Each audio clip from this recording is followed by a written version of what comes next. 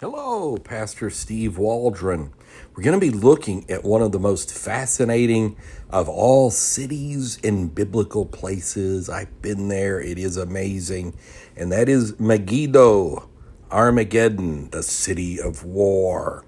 We're getting this brief look at 50 proofs of the Bible from Rose Publishing. I recommend, as you've probably heard me say, everybody get it, but if it's your first time, welcome. Hope you'll join us all the time and listen to our playlist. So let's get started at Megiddo, Armageddon, city of war. So ruins of this amazing city show a strong, prosperous Canaanite city under ruins of a heavily fortified Israelite city with a strong city gate. Megiddo is on a hill beside a wide plain, a strategic location for many battles.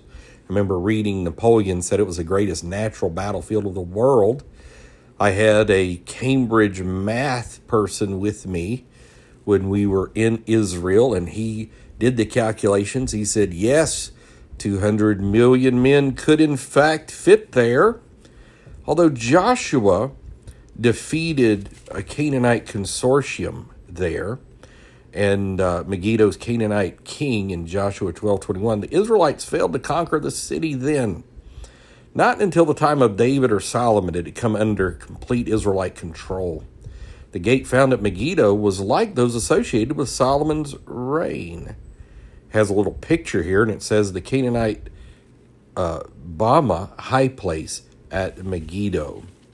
Solomon made Megiddo a fortress city in the 900s BC.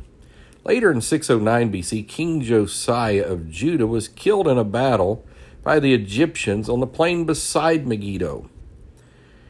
Revelation 16:16 refers to Megiddo, called Armageddon, or the mountains of Megiddo, as the place where the army of Christ battles the forces of Satan in the end time. I remember growing up, man, it was, before the internet and all that, Megiddo, Armageddon was a place of mystery. And I can remember asking my mom, who loved the Bible, saying, well, where's Armageddon? And she said, nobody knows. And I remember reading a National Geographic when it talked about Armageddon. I said, Mom, they found it. She said, no, they haven't. Well, they have. And the archaeology, again, comports with Scripture. We want to say thank you so much for being with us today. Join us every day. Invite your friends, family, neighbor, church family, Sunday school, college groups, college clubs. Love for you all to be here. Maybe make a journal notebook of things you learn every day. You'll have a power-packed apologetics library in no time. Join us at Facebook and YouTube, New Life of Albany, Georgia. Join us again tomorrow. Won't you? God bless. Talk with you later. Bye-bye.